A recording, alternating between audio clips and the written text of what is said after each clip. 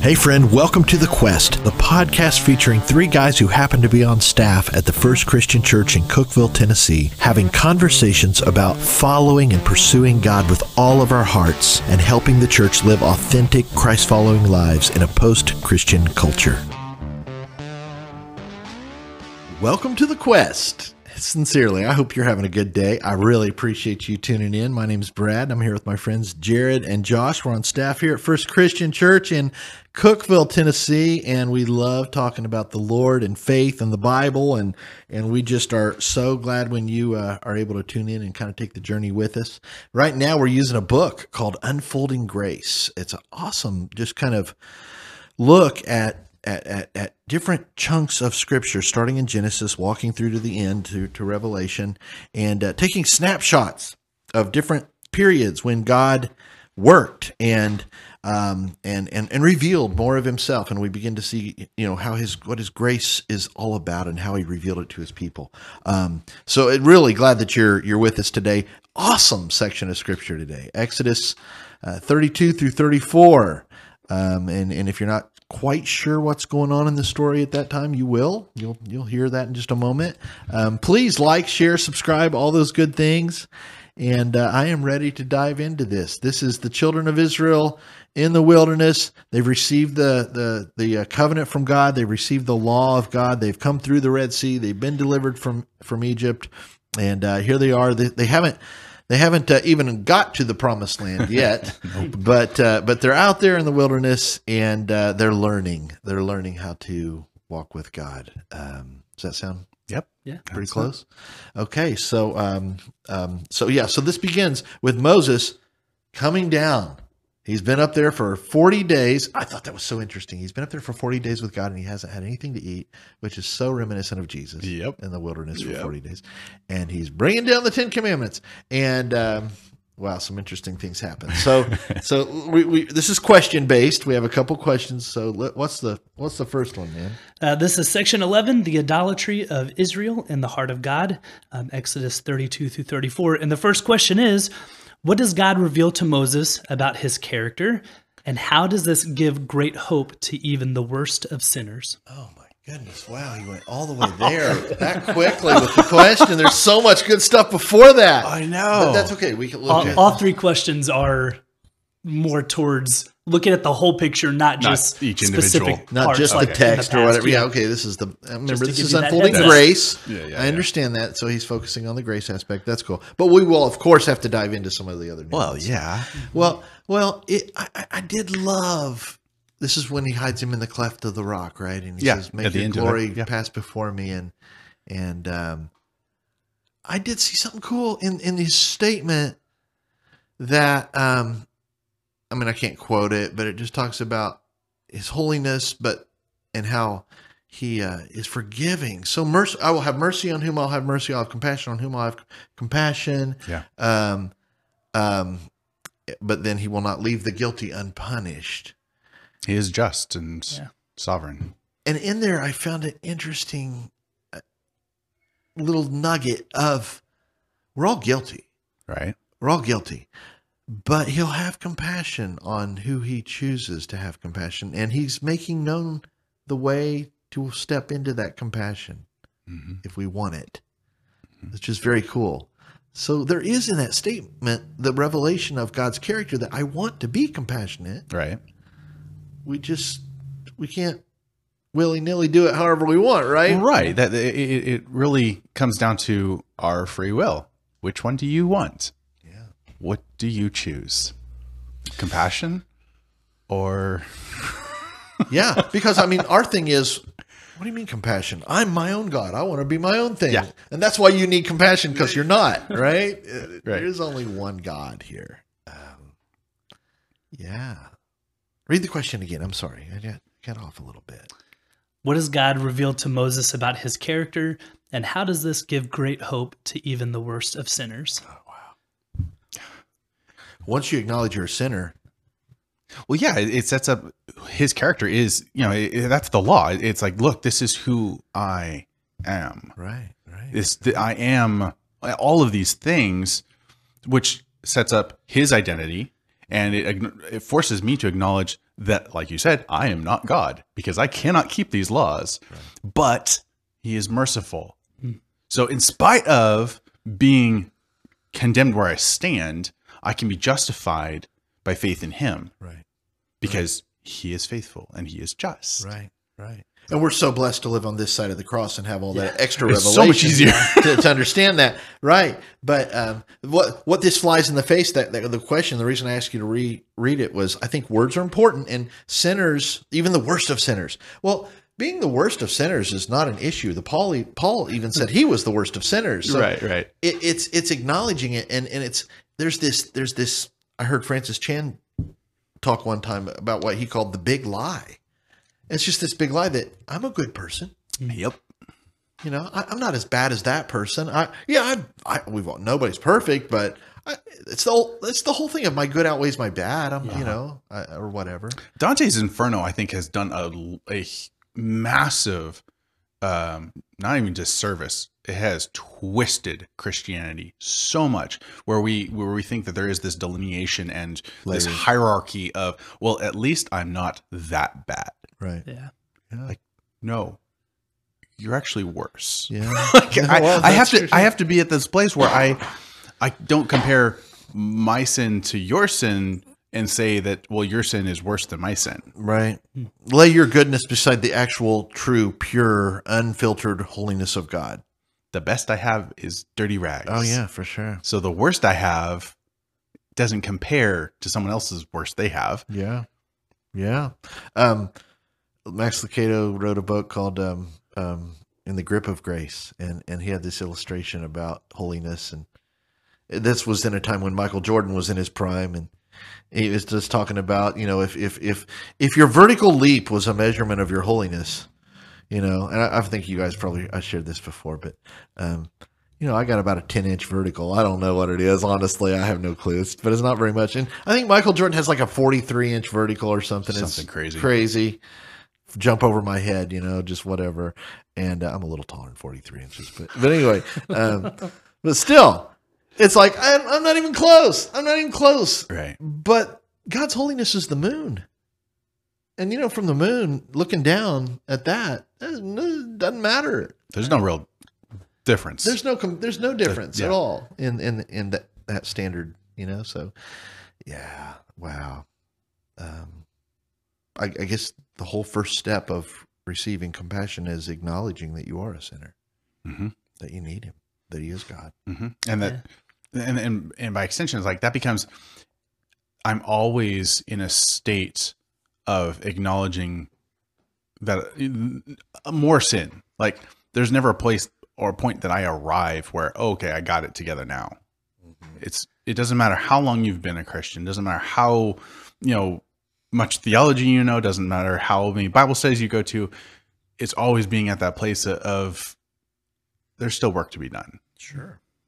I'm sorry, Josh, man. You jump in here, man.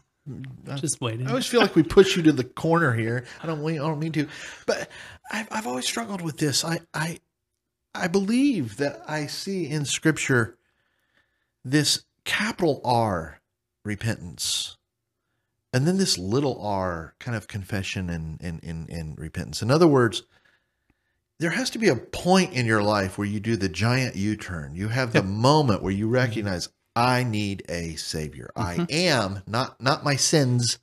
I am a sinner. It's who I am. And so I need that atonement to cover my life. Yeah. Now, time keeps going. Yeah. Course corrections occur Exactly. as time goes on. Exactly. But now I'm not repenting in the capital R sense anymore of acknowledging my sin and that he's God and Christ is my savior. It's more about, I know I'm walking in relationship with him, and it's my desire to be closer to him and not to have that fellowship broken and messed up that drives me to want to course correct, as you say, to confess when I fall, when I stumble, and I've always thought about that 1 John passage where he talks about walking in the light.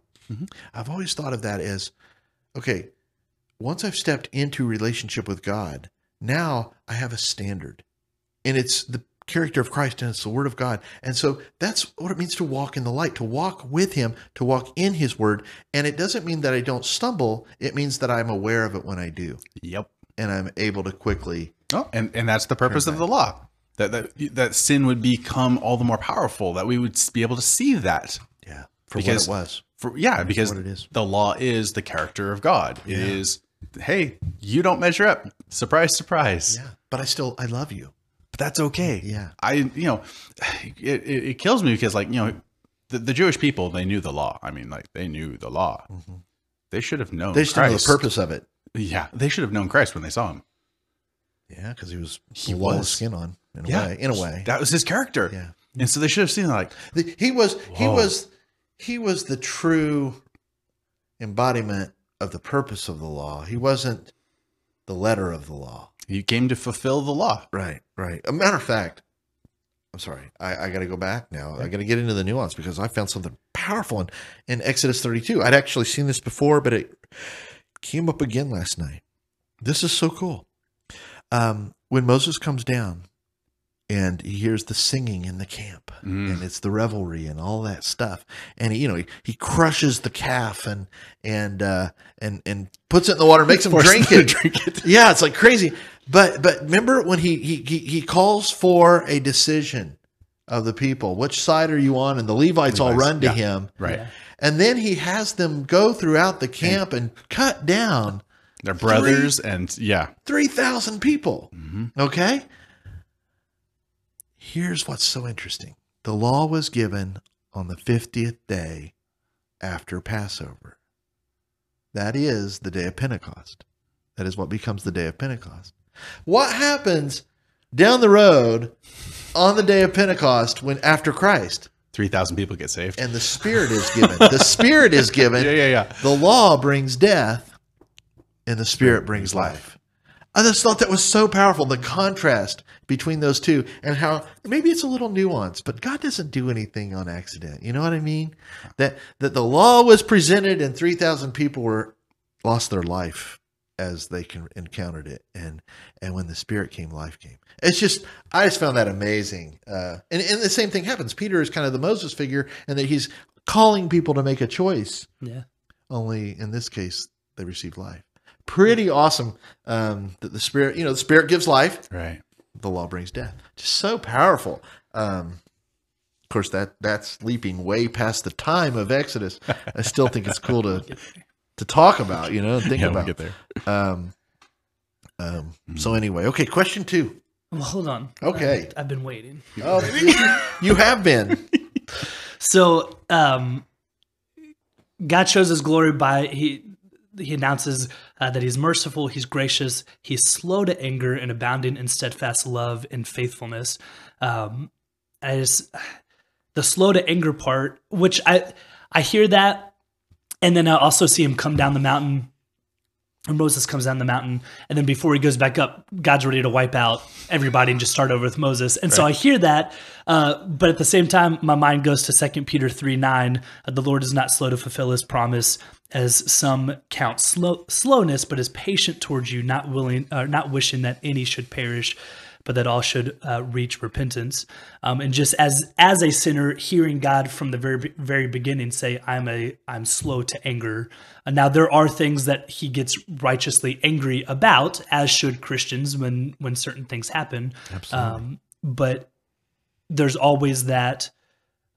What I see is there's always that reach of relationship first before this anger is poured out, and just that slow to anger is, I think, key for us as Christians to help people understand is, yes, God is a God who can get angry, who can do what he wants because he's God, but he's slow to get to that point because he wants you to have this relationship. He wants you to...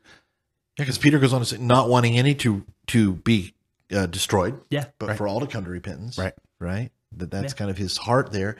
As you say that, it makes me think, and human beings, and we're not going to launch into a COVID thing, but I've seen this in COVID, and I think we've all seen the ability of people to conflate things, confuse things, and be so inconsistent with things, rail on this aspect of our response, but then compromise and do something that seemingly is totally illogical over here. Right. Well, with the whole slow to anger thing, I think sometimes people conflate that with never gets angry. Yeah. You know what I mean? It's like, well, yeah, you're slow to get angry. That doesn't mean there's not times when it happens. And,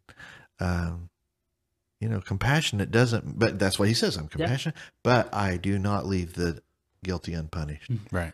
And, so huge, massive, good stuff. Okay. Now question number 2.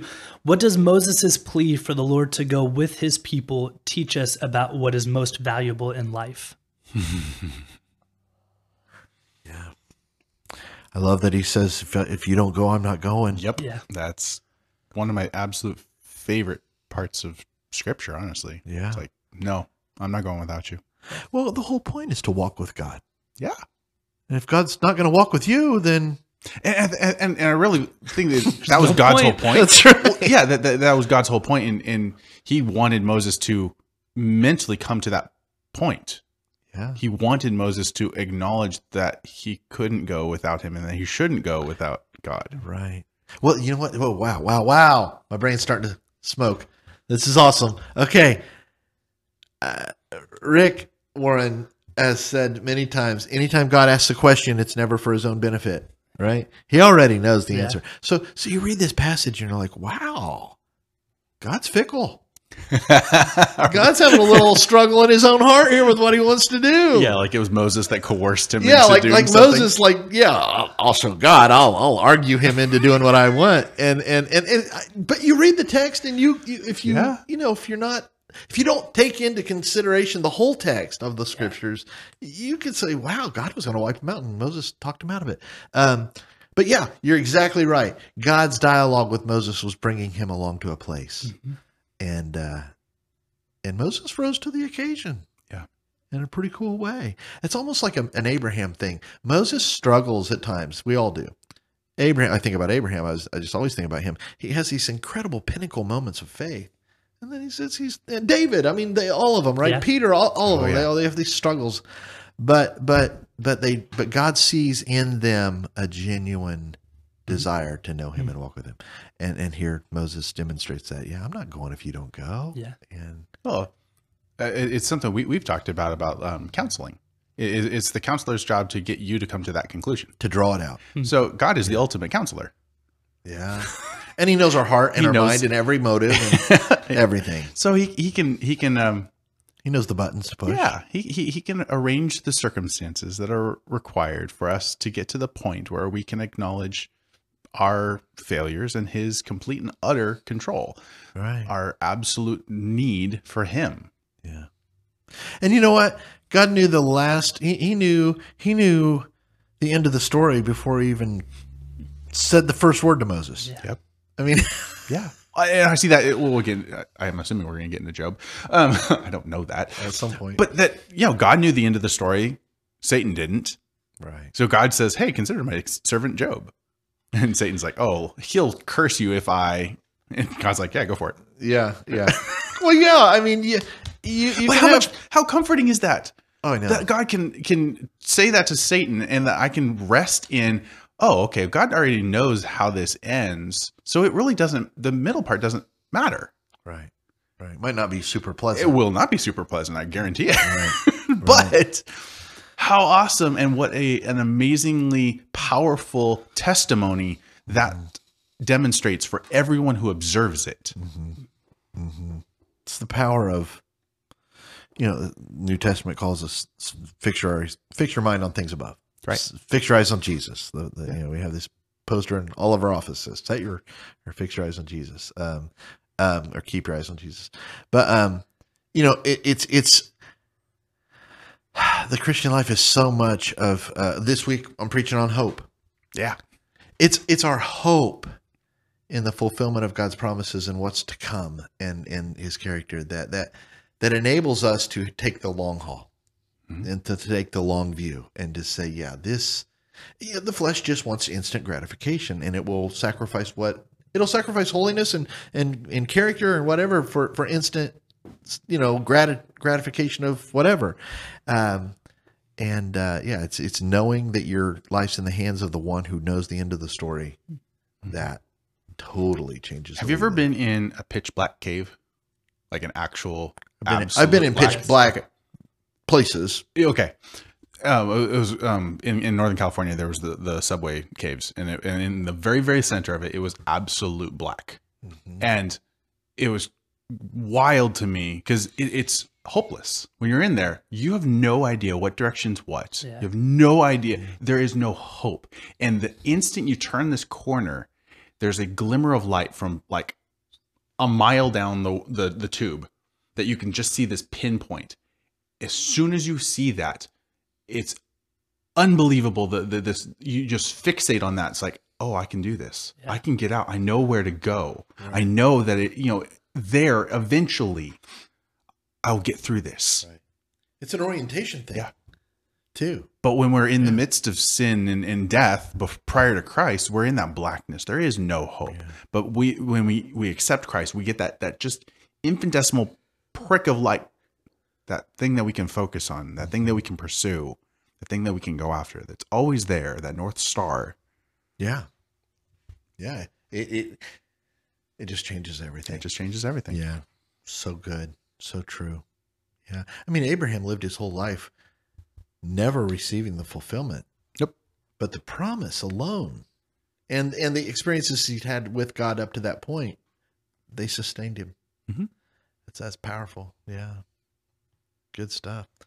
Are we ready for 3? Are we? Well, I'm ready. Okay. Yeah, let's go to 3. I'm going to read this little section before I ask the question. Okay. So there's a tension here. God is also a God of justice, for he will by no means clear the guilty. How will this tension be resolved? How will he show mercy to sinners without compromising his justice?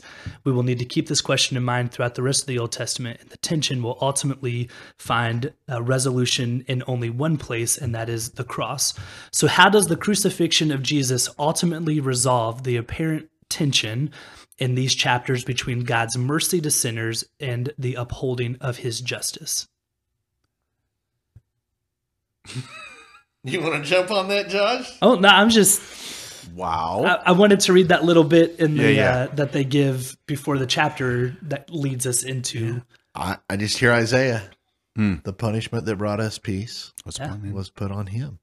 I mean, that's... The holiness of God was appeased by the sacrifice of the perfect blood of the perfect Son of God. I mean, he who knew no sin became sin, right? Paul says in Corinthians that we might become or receive the righteousness of God. It just, I mean, I don't mean to sum it up in quick little quotes, but wow. And then in the Old Testament, I still remember Dr. Reese all the time, my Old Testament prophet, the school I attended, just talking about that God's desire has always, from Genesis to Revelation, been for people to walk with him in grace by faith. Now, the means of atonement and the means of having our sin, covered, right, shifts. And there's this whole book title, Unfolding Grace. There's kind of a progressive revelation. We know so much more about God than even Moses knew. Right. Yeah. Right. Because of the continual revelation. It's unfolding, but in every stage, there was an opportunity to acknowledge who God is, to surrender to him, and to have a path to experience his grace by placing your faith in him, and ultimately that's fulfilled in Jesus, the once for all, praise God. Yeah.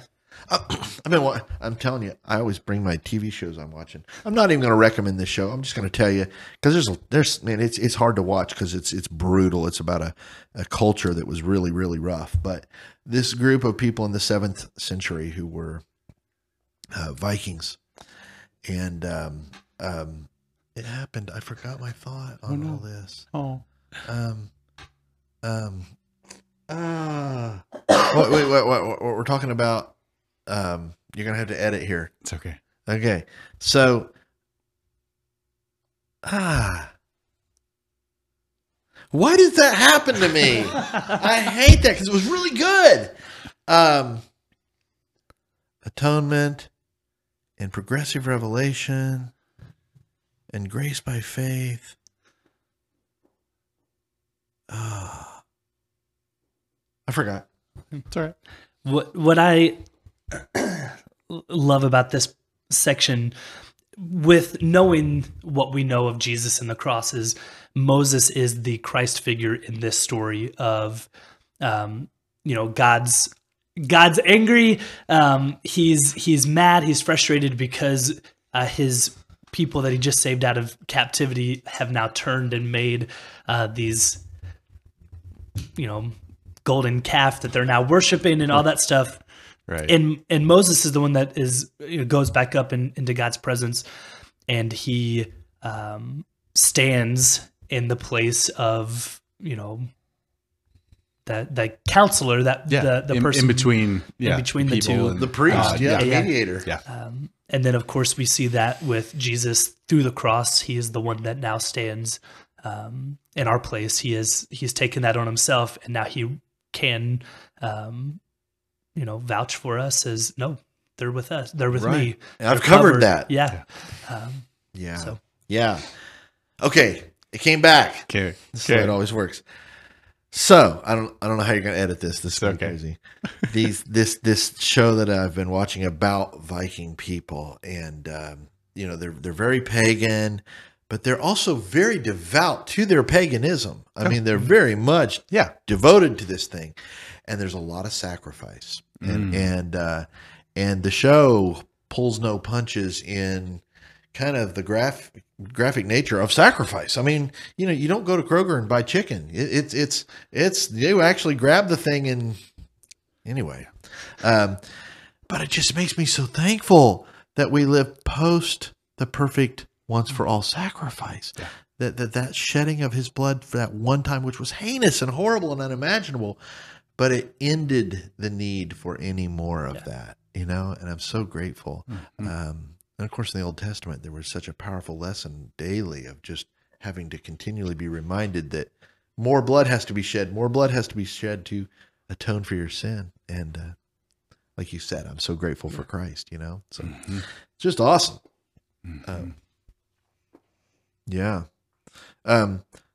That's the end of our questions, right? That's it. Okay, well, just nuance. Anybody else chuckle when Aaron said it just came out of the fire? Oh, dude. I just threw their gold and all that stuff in there, and it this calf came out. Bro, nobody buys that. Don't even. And he knew better. Well, This is Aaron. I just seeing He was that. there with Moses for the whole thing. I know. I just seeing that. We laugh at that. Oh, but I do it all the time. Yeah, it's different circumstances, but we do the same stuff. Oh, yeah. And we can justify it up one side and down the other. Yeah, and it's so much easier to point blame. I mean, we see this even in the garden. Let's point blame. Let's shift it away from me. Yep. It's the So woman I you don't gave have to me. so I don't have to come to the realization face to face with my own sin. I'll just shift it so that I don't see the severity of what I'm doing or what I have done. Right. So it makes me feel like a better person because, well, it wasn't me. It just came out this way, even though I formed it with my hands and it just came out this way. It's so much easier just to shift it. And Yeah, it really, really is. Which really undermines and guts the whole thing of I'm a good person. Because who's the determinant of that? You? I mean, you're the one who rationalizes all of your own behavior, and you can justify it, and you can say, it's not my fault because... Be wise in their own eyes. Yeah, I remember. Right, That. that whole thing. And so, yeah, it's just crazy. Well, it's just... And how often do I give credit to myself for God's success in my life? His goodness, I his mean, grace, yeah. here we have a God who completely and utterly decimates the world power, takes them out of a place into what should have been a death trap, up against the sea, gets them through that, guides them, pillar of fire, pillar of smoke, guides them around, right? to a mountain, descends upon said mountain in thunder and lightning and smoke and yeah. We're gonna put all of our gold together. We're gonna form this calf and we're gonna worship it because that's what saved us. I know. I'm interested to see, because when I was listening to it last night, it was, these are your gods. Yes. So I'm like, so did they make the one big one that sits in the center of everything, and then did they also create ones for their homes? Probably. Or multiple, so that no matter where you were in the camp, you could see your gods who brought you out of. It's a lot of gold.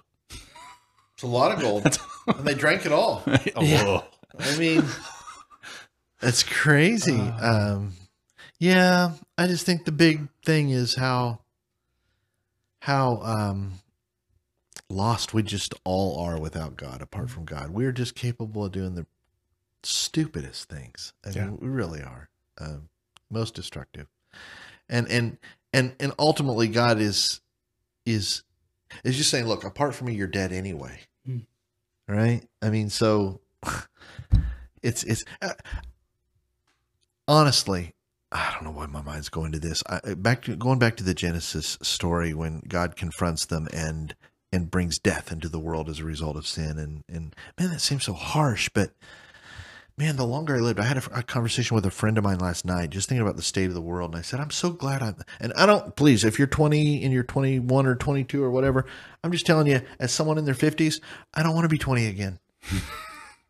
I don't want to be 20 again. I mean, I'm ready. I'm ready to be at this stage of the story. I'm okay with being closer to my checkout time. Sure. Because death is actually a blessing. Who wants to live in this world forever? Nobody. And when you know Christ and you know that to die is Gain. Christ, die is gain and to live is Christ.